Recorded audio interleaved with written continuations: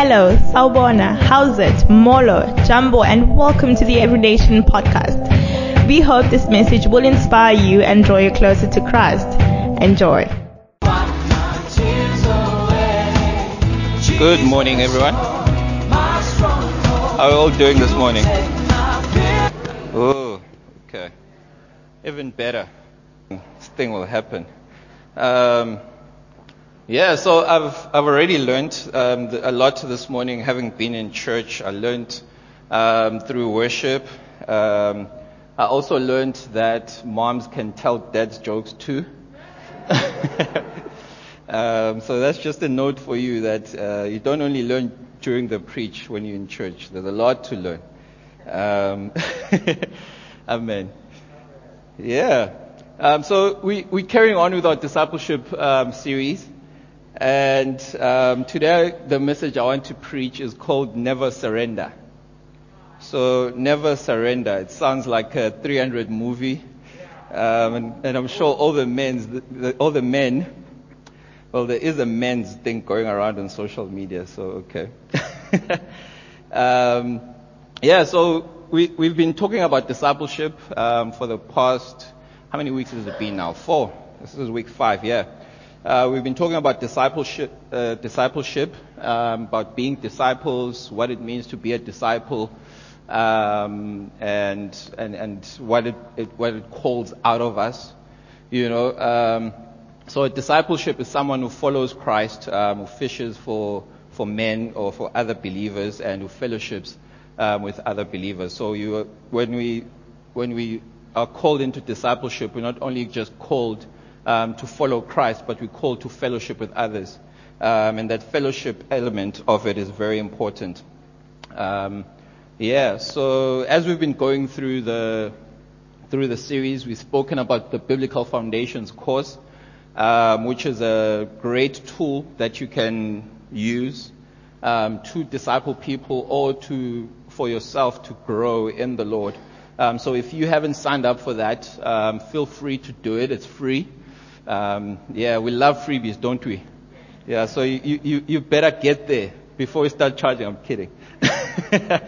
So it's online on our Every Nation Durban website. And if you just register there and then you can go to grow, and then you'll be able to sign up to do the Biblical Foundations course. So if you haven't done it, feel free to do it. And also we can coach.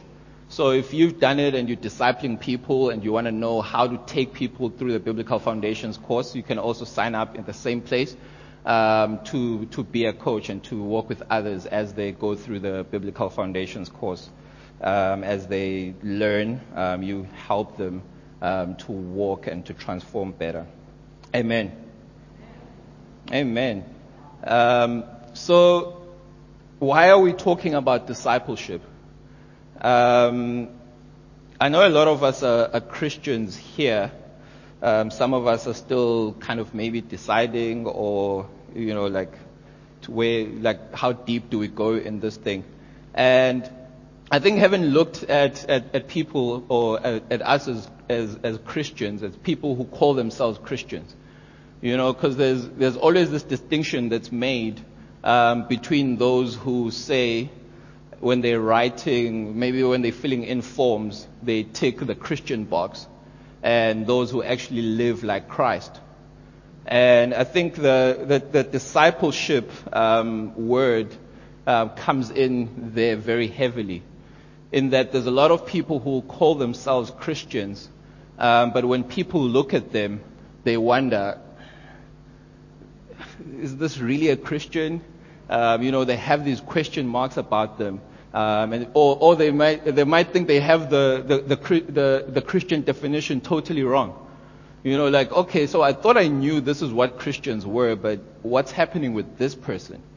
So one of the biggest challenges we have in the Christian faith, or as believers, is not that people don't know the truth, but it's actually how to live out the truth.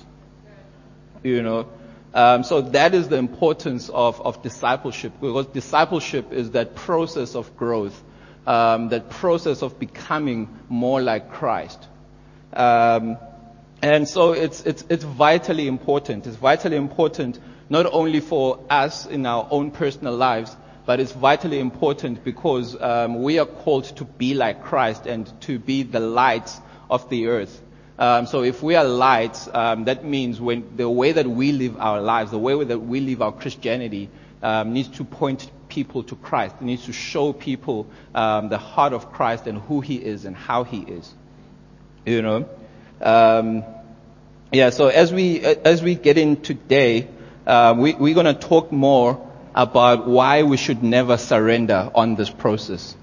Why we should never give up on ourselves as we are being transformed day by Jesus, and why we shouldn't give up on helping other people along the journey. Because like I said, discipleship is a call to fellowship. Fellowship is a belonging. It's being part of a family. It's being part of people. I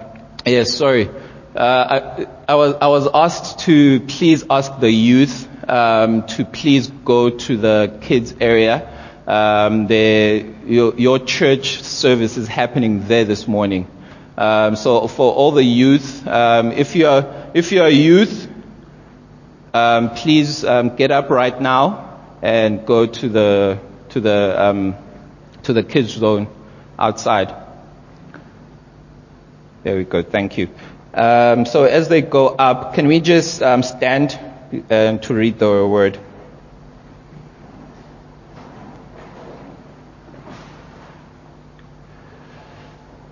Matthew 28 verse 18 to 20. All of us know this. It's actually Matthew 19. Can we just read it together?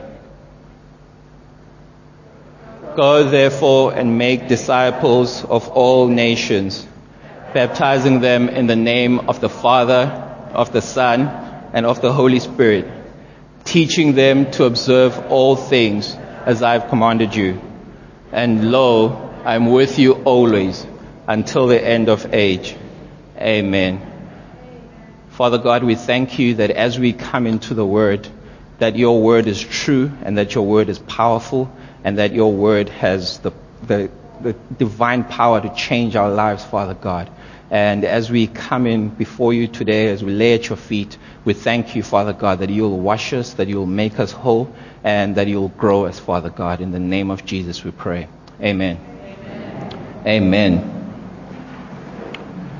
So that scripture talks about going, which is reaching out to other people. It talks about discipleship, which is the process of transformation, and it also talks about fellowship, belonging.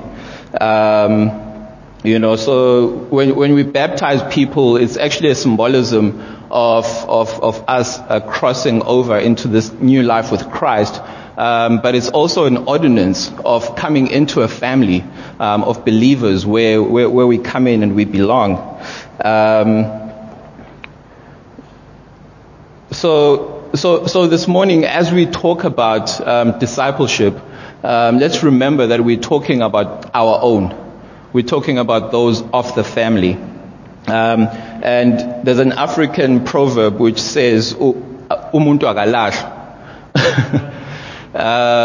So that means like you can't throw away a person. And closer it would go like this: "Awukho umgqomo womuntu." So there's no bin where you can throw away people.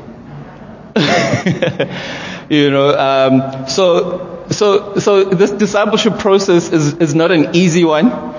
It can be difficult, it can be hard, it can be frustrating, not only for ourselves who are undergoing the process, but it can be difficult for those who are trying to help us, those who are discipling us.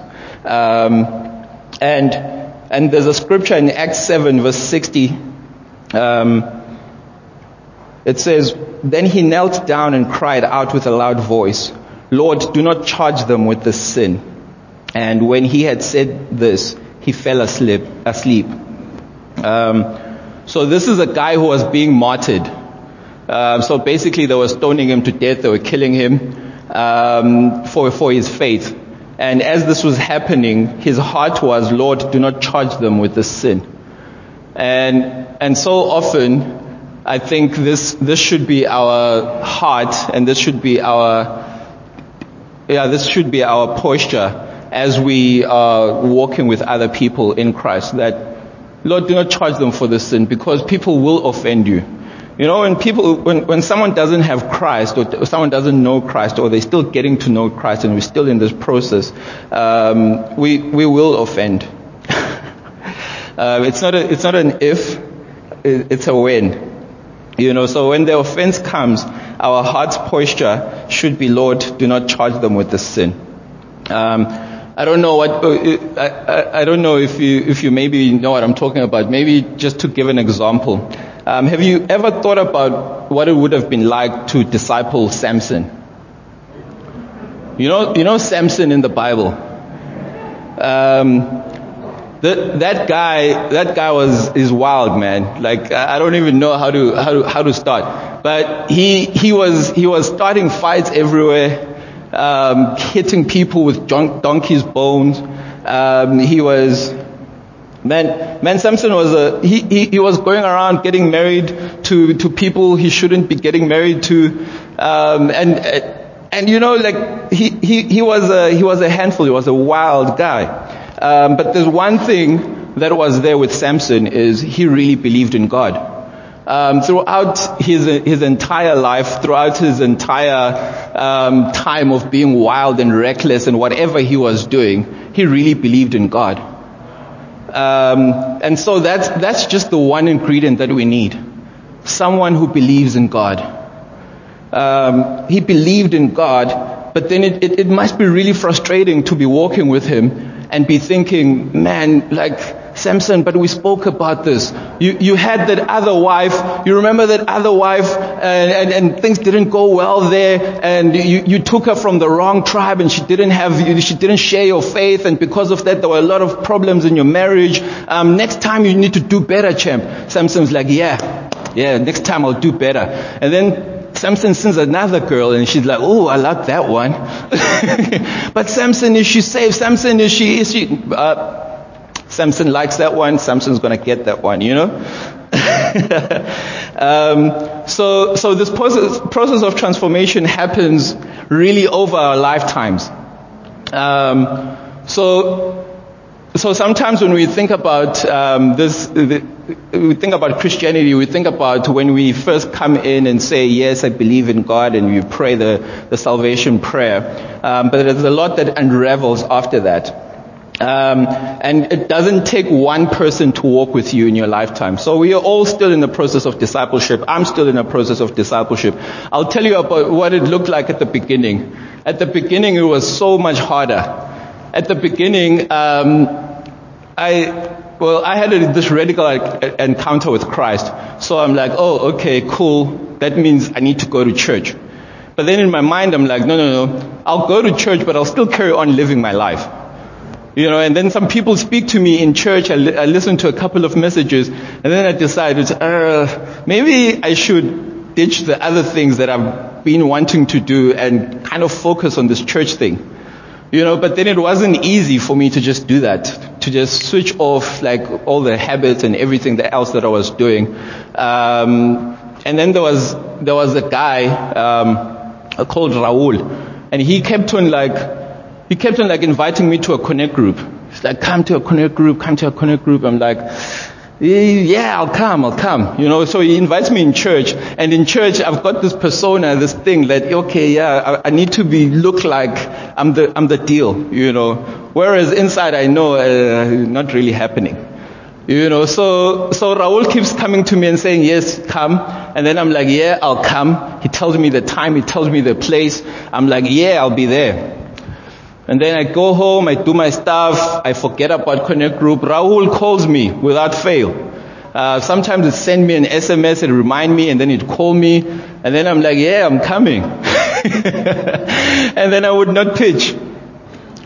And then, so this happened for a lot of Sundays. I don't think it was even 1 month. And I was there at church every Sunday. And Raul was there without fail every Sunday telling me, Guy, come to Connect Group.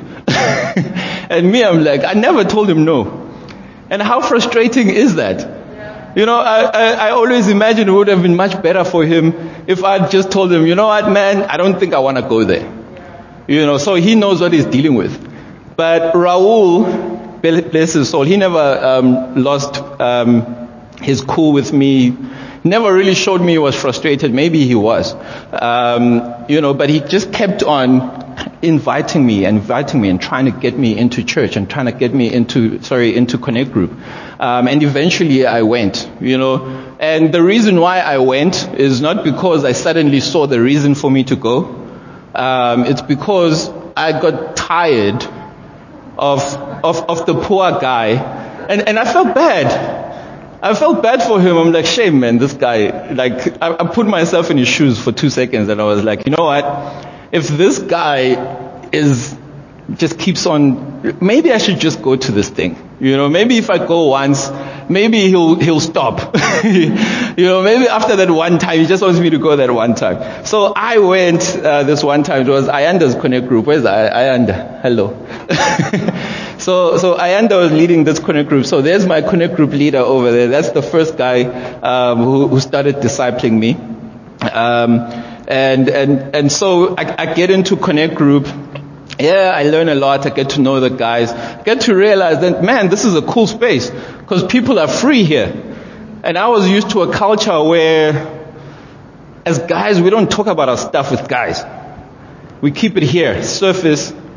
And then when we get to ladies who are softer and more softer spoken, that's where we offload everything. You know, so that was my teaching. That was the culture I grew up around. So that's what I was doing. But then I got there and I realized, man, this is different. I've never been in a space like this before. And these guys were talking about real things, real struggles that they were going through. And for me, it was such a culture shock.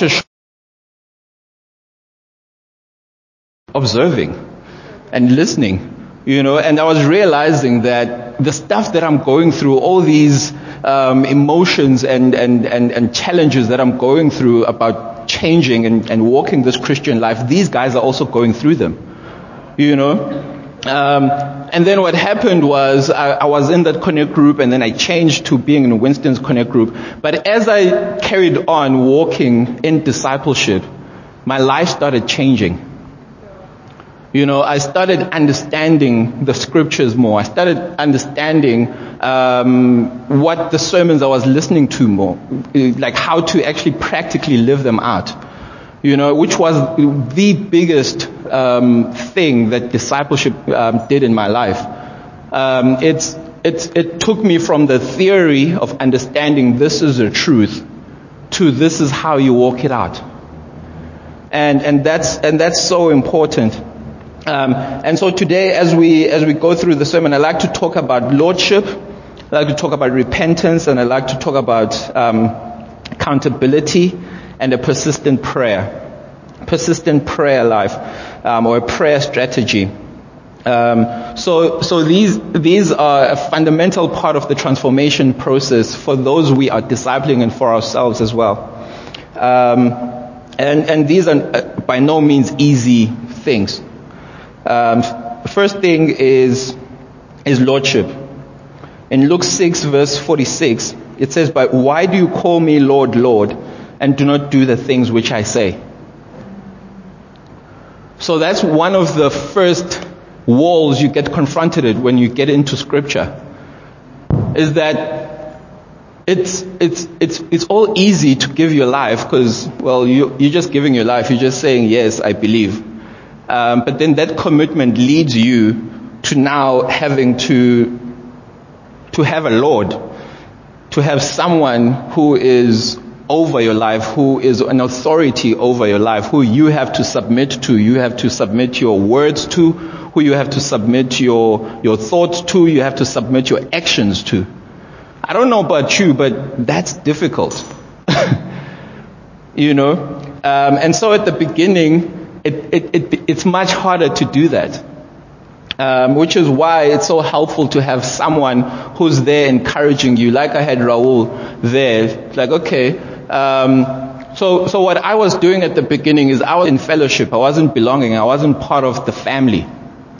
So what he did in my life is he slowly showed me that there's an importance in not just coming to church and being by yourself, but assimilating, becoming part of us. And knowing what's going on in our lives, and knowing how we can help you, or knowing how you can help us.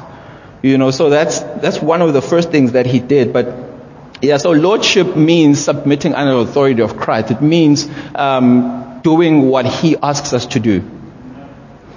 And sometimes we can grow frustrated when we've got people who are like a bit like Samson, or a bit like me, who don't want to start doing it. Or even when they start to do it, they do it well, like maybe for 2 days, and then later on, it's just disappeared. You're like, how? What's going on?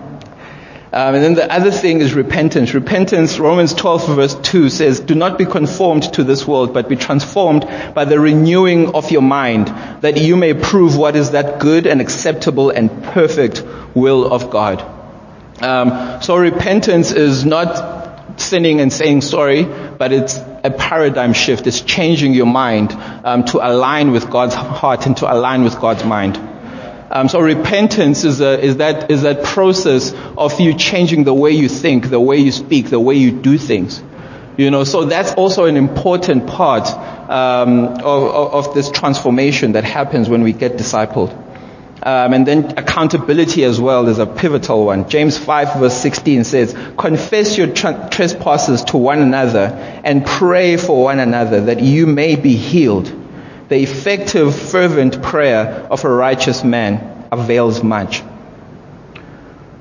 So there's also a power in living a transparent life.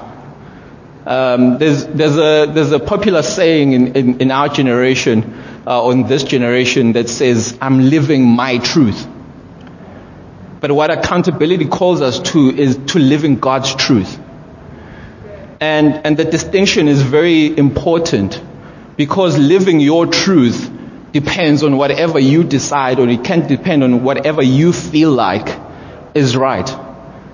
But living God's truth means living what is right. And so when we start living God's truth, it calls us to a higher standard of living. It calls us to a higher morality, or a higher ethics than those that are around us. Because sometimes we can look at people that we consider good in our lives and we say, okay, that's like the bar that I'm setting. But God has a much higher bar that we are all going for. So as we are accountable to one another, as we are going after God's truth and living God's truth and living a transparent life, that's some of the process that will get us to becoming more like Christ. But like I'm saying, it's a difficult thing. It's not an easy process. So we need to be patient with ourselves. We need to be patient with ourselves first. And we need to be patient with those that we're walking with. Those who we are helping navigate this journey of faith, navigate this Christianity. Because at the end of the day, we are all called to become more like Christ. And that is such a big calling. That is such a big honor. But we have to go through some reshaping. We have to go through some metamorphosis.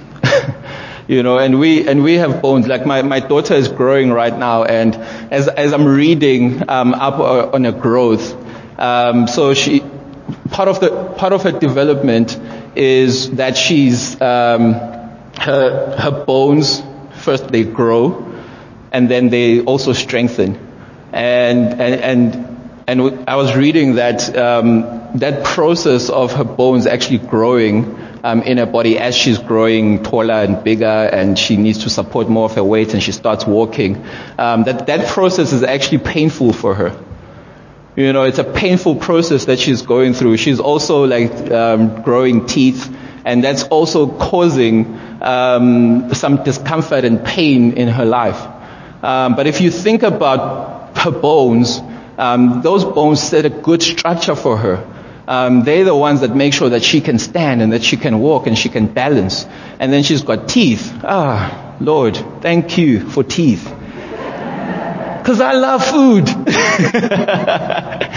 And imagine how hard it would be to eat the food or to get the succulence and the juiciness and everything from the food if we didn't have teeth. You know, but it's such a necessary process that the processes that she's undergoing. But they take her through some discomfort. They take her through some pain. And so this is what happens when this disruption of discipleship comes into our lives. That it causes us to have some discomfort, to go through some pain. But that pain is temporary. And the promise that awaits us at the end of it is so much greater and is so much more glorious. So I'd just like to encourage us that as we pursue Lordship, that we look at Jesus' commandments as not just divine suggestions, but as things that we need to do. As life-changing words and practices and principles and values that come into our lives and make us better and make us who God has wanted us to be. As we go through this process of repentance, as we forget everything we knew, and as we hold on to what Jesus is giving us and telling us, we remember that what is at stake is not just it's not just our own lives, but it's also the lives of others who are watching us. You know, and a lot of people get discouraged only by looking at Christians from being Christians. Because maybe for them they've never been in a church. Or the church is not what they do. So when they look at Christians and they look at people who call themselves Christians, they're like, yeah, I think I'm fine. Or this person goes to church every Sunday, but there's nothing that they do that I don't do. Or there's nothing that I do that they don't do. So, I mean, what's the point of me going to church? So becoming more like Christ is pivotal because Christ is our example. Ultimately, He is our example. But for those who don't know Him, then we can stand in that gap and be an example for them. And I'm not saying now that you are the be-all and end-all. And don't let that put pressure on you, but that's just how it is.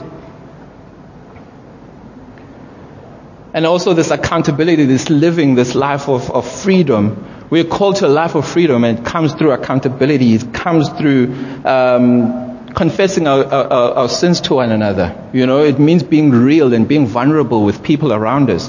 That's not an easy thing. In the culture that we live in, it's hard to trust people, especially with things that are really close to your heart. It's hard to even talk, even when you have the right people. You know, you might have known them for years, but it might still be hard to talk about that one big thing that is really holding you back. But I want to encourage you that as the scripture says, that if you confess our trespasses or our sins to one another, we will be healed.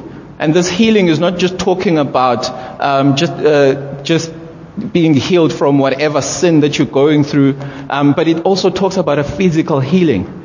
Because sometimes sin does bring sickness into our lives, like physical sickness.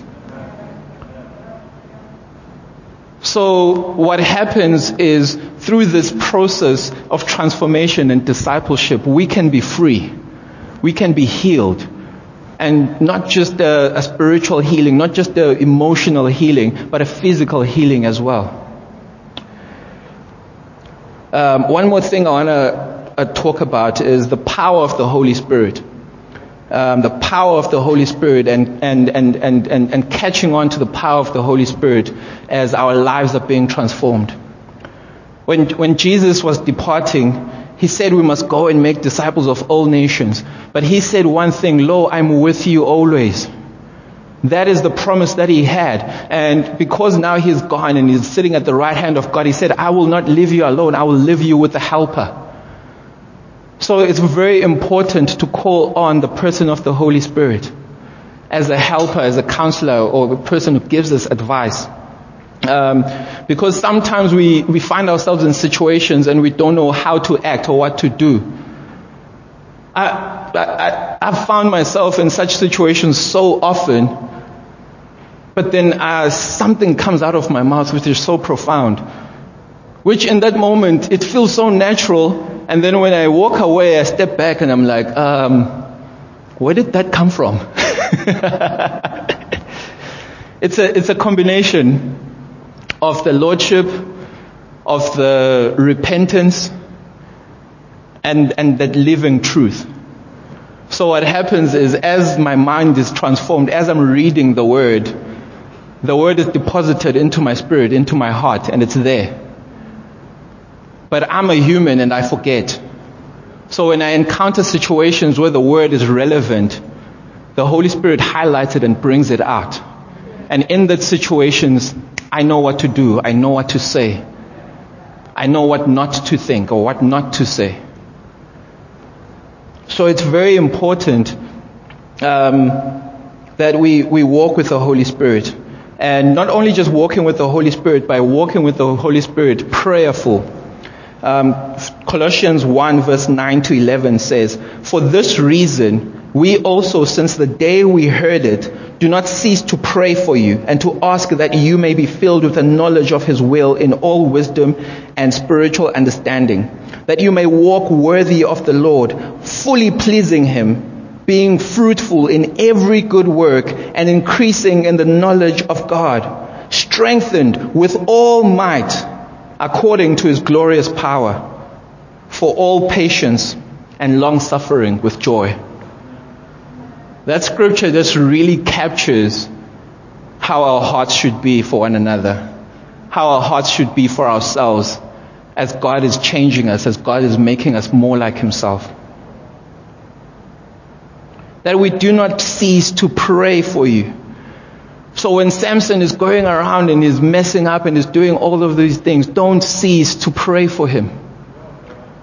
When you are disappointing yourself and you're falling into that habit that you thought, you know what, Lord, I'll never do it again.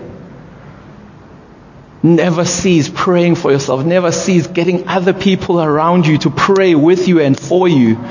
Because that is how we win. That is how we fight our battles. That is how we conquer. And this scripture talks about the fruit and the wonderful growth that we filled with knowledge and wisdom and increase in fruitfulness and patience and joy and love. This is all a labor of love, a labor of patience and long suffering. And we need to have that posture of being able to wait on God. And you will have frustration. Don't get me wrong. Let's laugh a little bit this morning. Think about all the times that Jesus was frustrated with His disciples. There's a lot. If you don't know, if you've forgotten, I'll just give you a couple. There was a time where there was a storm and He was sleeping. Now, who knows that it's not nice to be woken up, especially violently when you're sleeping? Like you want someone to wake you up slowly, like, please wake up. You know, like you want it to be nice. You want the transition to be nice. You don't want someone shaking you or pouring water in your ear, which is what my sisters used to do with me when I was growing up.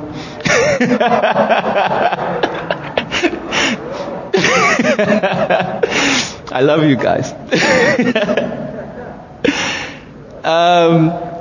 But they woke him up in his sleep. He was sleeping peacefully, probably tired. This guy preached a lot. He was all over the place, talking to so many people. And if you know anything about being in ministry, is that when people want to talk to you, is they have heavy needs and they have heavy problems. So he must have been tired and he's sleeping there, and the guys are like, "Hey, Jesus, we're dying." And what's his response? His response wasn't like, "Oh, guys, don't worry, everything is going to be fine." Because that's what we think we as disciple makers always need to be like. We think we always need to be, "Oh, no, nice," and, "Oh, no, guys, this is No. He's the, guys, come on. Where's your faith? Where's your faith? I'm busy sleeping here. Don't you know? What have I been teaching you all this time? Do you still not get it? And then he's like, okay, Storm, quiet. And then he continues to sleep. So this other time he leaves them. So he's like, okay, guys, I've got my people here. I've been training them. I've been walking with them. These are the guys. So he leaves, he goes and he does other things. And so this one time he comes back, there's a crowd, there's quarreling, there's a boy who hasn't been healed, but then people have asked his disciples to heal him, but he's still not healed. So Jesus walks into the situation and he's like, hey guys, what's going on? Why is the quarreling? Why is the shouting? And then they like, these disciples of yours, there's a boy, he needs to be healed, and then the healing hasn't happened, because, your disciples haven't been able to do it. So now the scribes and the Pharisees, who are the religious leaders of those days, were like busy talking to the disciples. I don't know what they were saying. Maybe they were saying, yeah, I knew your church is a fake, and I knew this God of yours that you teaching doesn't work. Don't we feel like that sometimes?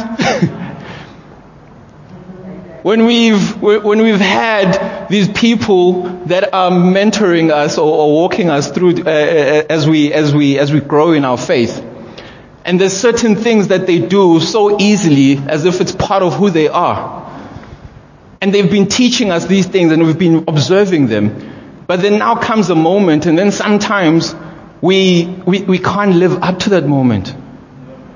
And sometimes we feel that the weight, and we feel like, oh man, maybe I'm not good enough. Maybe I'm not this. So what does Jesus do?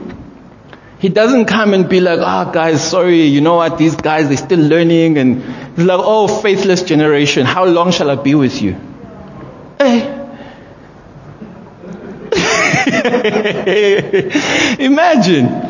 Imagine, you're probably already feeling like, it's not happening. Oh, faithless generation, how long shall I be with you? And then he proceeds to heal the boy, and everything is fine. But then I'd like us to fast forward to these very same disciples a couple of books later, in the book of Acts, and see the same people and what they can do. When you look at how many people now they were healing, when you look at now their faith, and when you look at what they could do, this just shows us that if someone believes in God and they want to live for Him, and they've given their lives, and they've given their time, and they've given their resources to becoming more like Christ, committed to this process of discipleship, that God can do great and mighty things with you and through you. That you can reach the heights that even when you think about them, you're like, that will never happen. Nah, that's not me.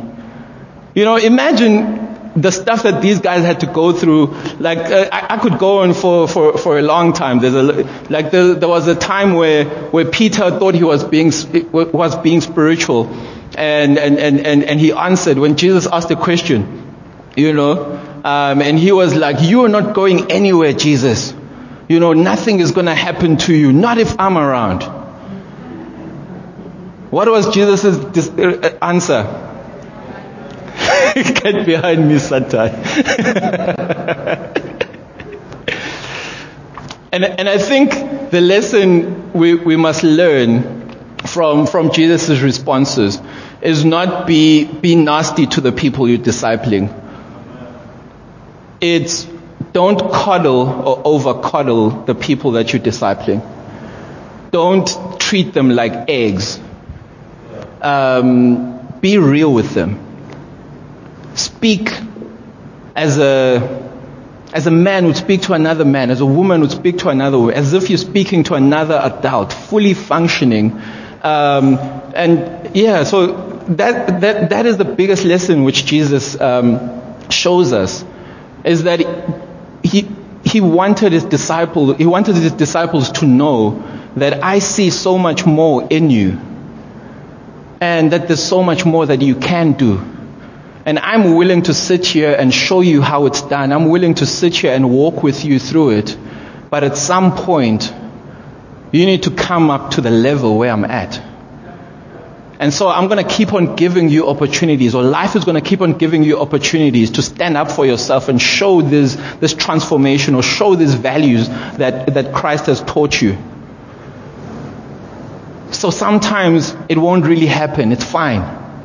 I'll come back and I'll show you again. I'll come back and I'll tell you again. But there must come a time where you practice enough that you can walk on your own. There comes a time where, as disciples, we lay hands on people and we ask God to heal them, and the healing doesn't come. What do? Do we surrender? Do we give up? Do we stop doing it? Maybe this healing thing doesn't work. Sometimes that's what we do. We realign our theology in our minds. Maybe this was only for the disciples that Jesus was walking with. Maybe this is also only for certain people. Maybe only certain people can heal, and not everyone. Maybe I'm not called to heal or to lay hands and heal others. I'm just making that healing example. There's countless things that God calls us into.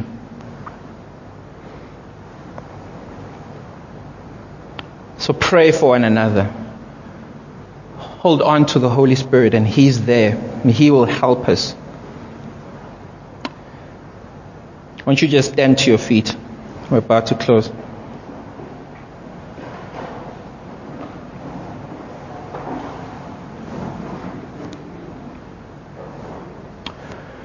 First Corinthians 3 verse 6 to 8. It says, I planted, Apollos watered, but God gave the increase. So that neither he who plants anything, nor he who waters, but God who gives the increase. Now he who plants and he who waters are one, but each one will receive his own reward according to his own labor. So I spoke about discipleship being a process. And in our lifetime, we never graduate from it. So we grow from level to level of understanding and authority in spiritual matters, but we don't graduate from being disciples of Christ. So, and we'll have multiple people walking with us intently and deliberately through our lives. So that's what the scripture is talking about. That Paul is saying, I planted, someone else watered, but it's God who gives the increase. So we trust in Him, and we rely on Him. So whether it's for yourself and your own spiritual growth, or whether it's for those people that you're walking with, it's God who gives the increase. It's not up to how often we call them, even though calling them is good. It's not up to praying, how much we pray. All of these things are good, but it's God who gives the increase. So there's no amount of energy that we can do or spend which will guarantee success, so to speak. It's all in God's heart. So we lay everything before Him, and it's in His power, and we should have a confidence in this. Philippians 1:6 says, being confident on this very thing, that He who has begun a good work in you will complete it until Jesus Christ. Are we confident that God will complete what He has started in our lives? Are we confident that God will continue and will complete what He has started in other people's lives that we're walking in with? That needs to be our confidence. Our confidence need not lie in our power of persuasion or how well we facilitate meetings. That can aid, that can help us. But at the end of the day, as we pray, as we go after, and like I'm saying, this is a lifelong thing. Jesus was with his disciples for a while. They didn't have everything right. They had some stuff going, which was good, but they didn't have everything right. But he carried on with them. And that's the patience we need with ourselves. That's the patience that God has for us.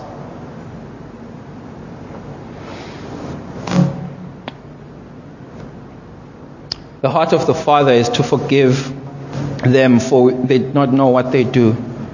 And that ought to be our hearts and our attitudes.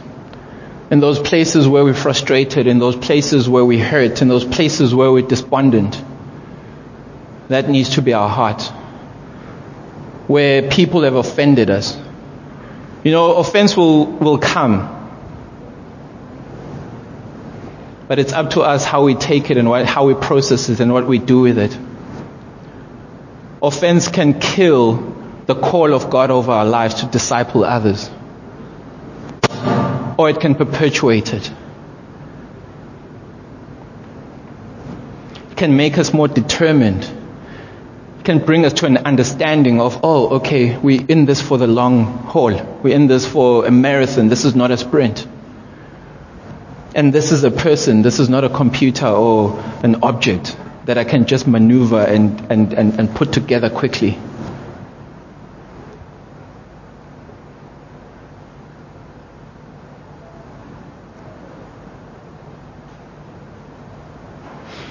I'd just like to pray for us quickly, and then I'll call up the Pauls to come in and wrap up for us.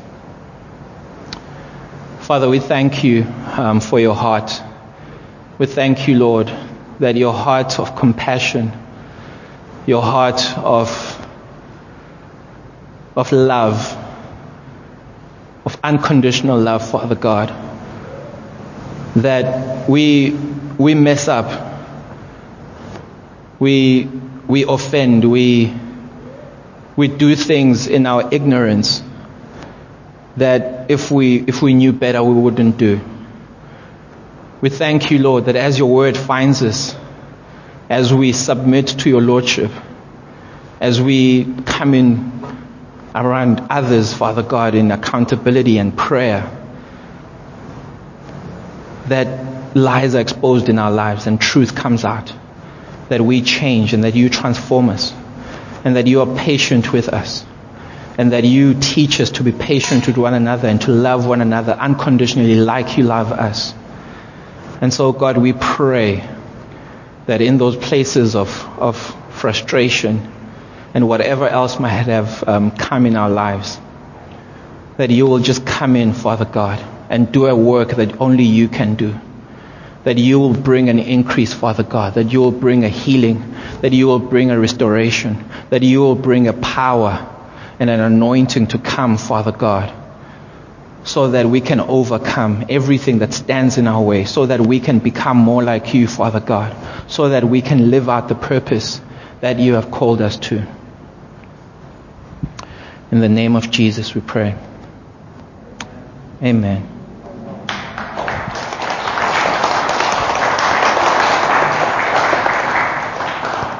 Thank you, Mac, for that wonderful word. There was such truth in that.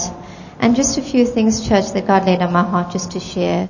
Let's remember that it's His Spirit that empowers us. It's His Spirit that empowers us to be a disciple of Jesus and to make disciples. So we don't have to worry about doing it in our own strength. We don't have to worry about, what do I say to this person? How do I share the love of God? How do I share the truth?